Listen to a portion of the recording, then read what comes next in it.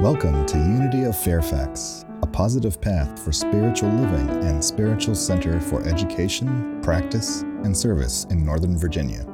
We hope you find inspiration in this week's message.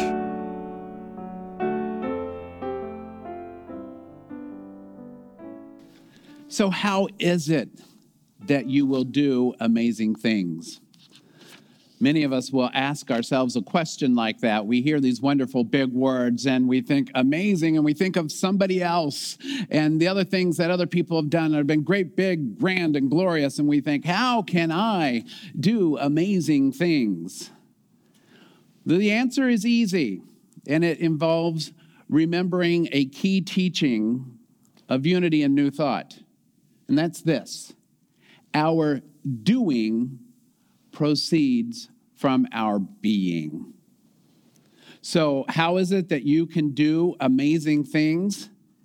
It's because you are amazing from the get-go. Regardless what you may have been told or what you may have come to believe about yourself, the truth is each and every one of us is amazing. And if it is important for us not to compare our amazing to somebody else's amazing. As everybody starts at different places, everybody's dealt a different hand when they are born.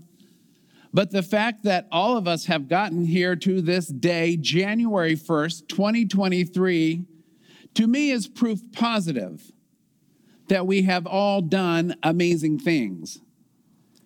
Because my guess is that all of us have had to overcome enormous obstacles at some point or another in our life that we probably thought were bigger than we could possibly surmount. And here we are, looking good, feeling good, grateful for a beautiful sunny day on which to start the new year. So yes, you will do amazing things because you are amazing. And your amazing, whatever it is incomparable to anyone else's amazing. Because there's another teaching. If we compare ourselves to others, we will perennially find ourselves feeling superior because we look at those poor people who didn't do nearly as cool things as I've done. And then we'll look up and say, oh my gosh, I'm not anything like that. So just own your amazing self. Be in this amazing moment. And when that is your experience, then the grace that you are will be a blessing to the world. And you will find that you can claim and hang on to peace of mind, poise, and a willingness to try new things and step out. And you don't have to tell anyone that you're wearing your amazing super cape. But you'll know. And you're the only one who needs to know. That's how you will do amazing things. So today we're doing something I've not done before, but I know many Unity churches and centers and throughout New Thought do. It's called a white stone ceremony. And so you have a white stone that comes from the Holy Land. And so I'm looking forward to doing this. And let me give you some background. It's one of those rituals, one of those traditions that is pulled out of basically one line of Scripture. But that's all it takes to create a tradition, to create a meaningful experience. Because it will be a meaningful experience for you if you choose to let it be a meaningful experience. For those of you at home, simply have a piece of paper or a note card. Do you guys remember note cards? You know, when we used to do speeches, we didn't upload to the cloud with PowerPoints. We actually had note cards. So if you have a note card at home, that'd be great. A piece of paper will be fine. And let's begin with a line out of the book of Revelation that was written roughly 90 to 100 of the Common Era. And it says this: let anyone who has an ear to listen to what Spirit is saying to the churches, to the centers, or to the people. To everyone who conquers, I will give some hidden manna, and I will give a white stone. And on the white stone is written a new name that no one knows except the one who receives it. It's kind of like your super cape that you see and you know you have. a new name. So let's review this passage from the lens of metaphysical Bible interpretation. And first thing I want to look at is this line: let anyone who has an ear to listen to what Spirit is saying. In other words, we have our outer ears. We listen to what's going on out here. And we also have that inner ear that allows us to listen to our intuition. You know, sometimes people ask about this term spirit within or Christ within. What is that? And I often will say, it's your intuition, your inner knowing. That's exactly what the word intuition means. So listen to it. It comes to us sometimes as a gut feeling. I got a feeling about that. Anybody ever say that? Or parents, I got my mother's intuition going on. I just know I need to turn around and see what the kids are doing because they're quiet. There's something I need to know. It's that sort of thing. So we all have this capacity for inner knowing as well as outer knowing, outer hearing. And so it is imperative for us to listen especially to that inner voice, because if you don't, there's a consequence. Anybody ever get a gut feeling you should do something or not do something, you didn't follow it? Yeah, those are those wonderful lessons we give ourselves. We sometimes call that self-induced nonsense, S-I-N, or sin. So we want to listen. And we want to develop this quality. And the way we develop that is through whatever meditative practices we engage, whether that's sitting in silence, whether it's chanting, walking the labyrinth, running, swimming. There's any number of ways that you can still your mind enough that you can listen to it. And so we encourage spiritual practices, because in the busyness of our lives, we sometimes get so distracted by the outer, we're not listening to the wisdom that is resident within us. So we want to listen to what Spirit is saying. The next line I want to look at is this line, to everyone who conquers.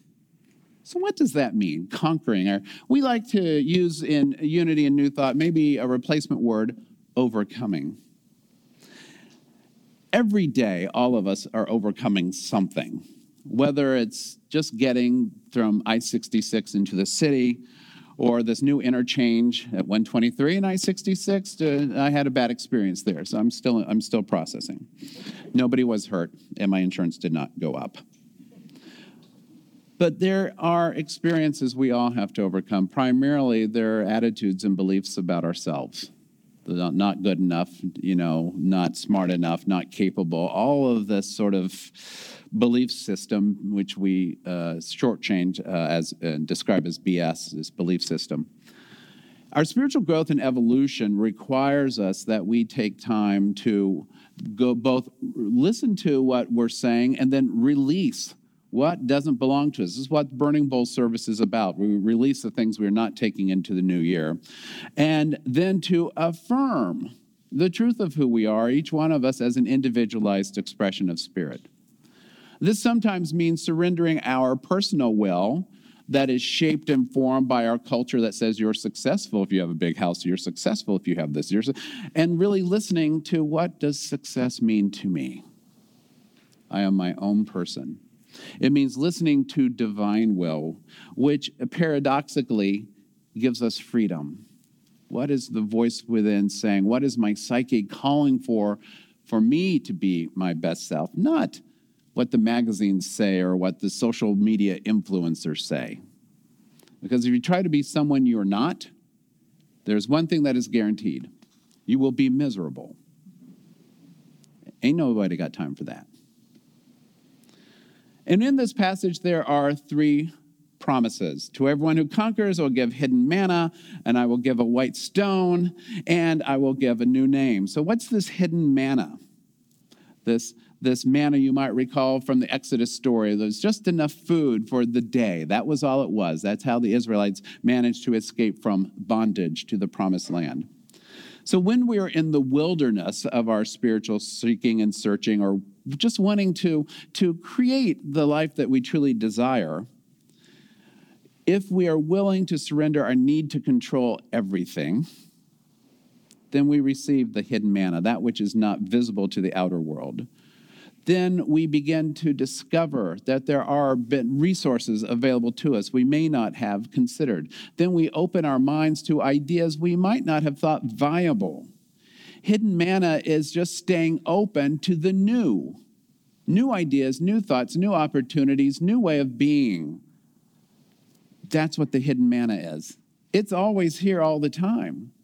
The challenge is we get locked onto our thinking that something has to be a certain way. We try to control a situation. It needs to be like this. Again, another surefire way straight to misery. But if we are open, hidden manna will come from all angles. It's like we shared last night, and we often share when we're setting goals and listening to the voice of Spirit. We supply the what. God supplies the how. Just stay open. If through your intuition, a goal or a vision for yourself has emerged, somehow, some way it can manifest if you are willing to stay open to the ways in which that can be. Second is a white stone. Let's talk about this. This is an ancient ritual.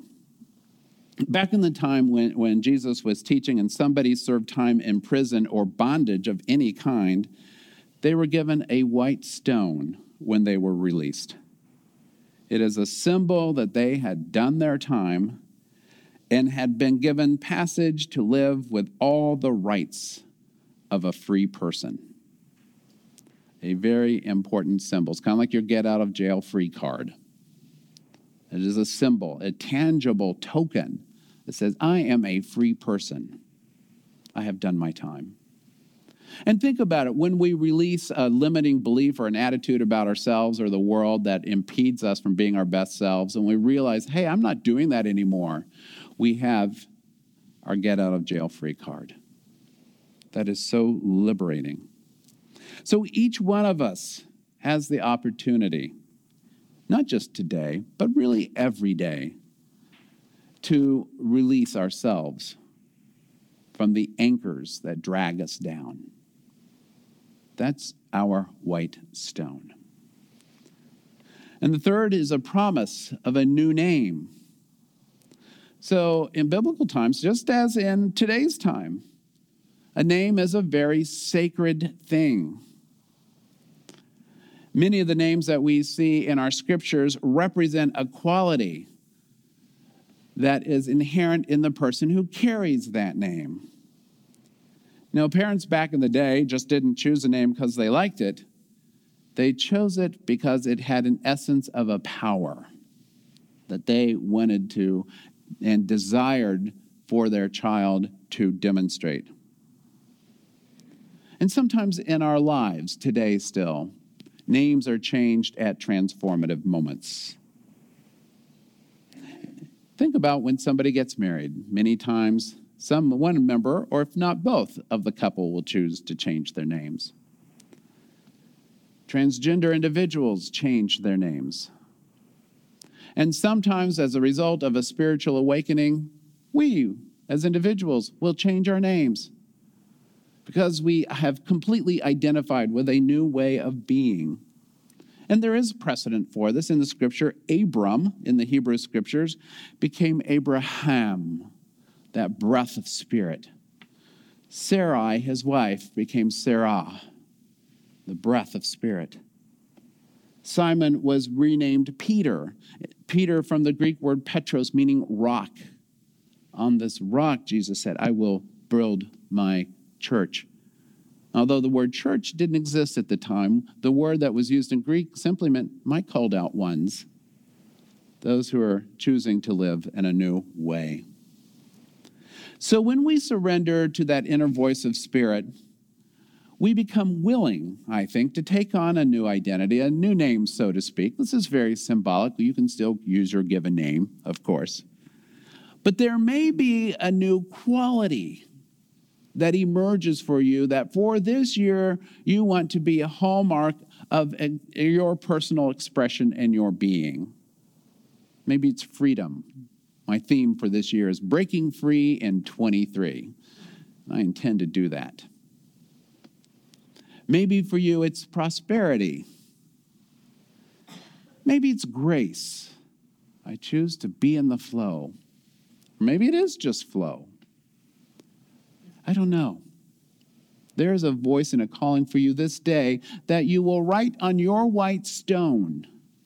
That will be a reminder to carry with you, I'm free. I'm free to give expression to this name, to this concept, to this divine idea.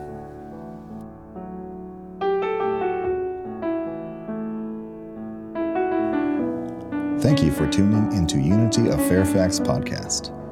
You're welcome to join us live in Oakton, Virginia, every Sunday at 9 and 11 a.m., or view our live stream services from our website at unityoffairfax.org. We appreciate our donations to support this podcast to make our message of positive, practical spirituality more accessible to all. See you next time.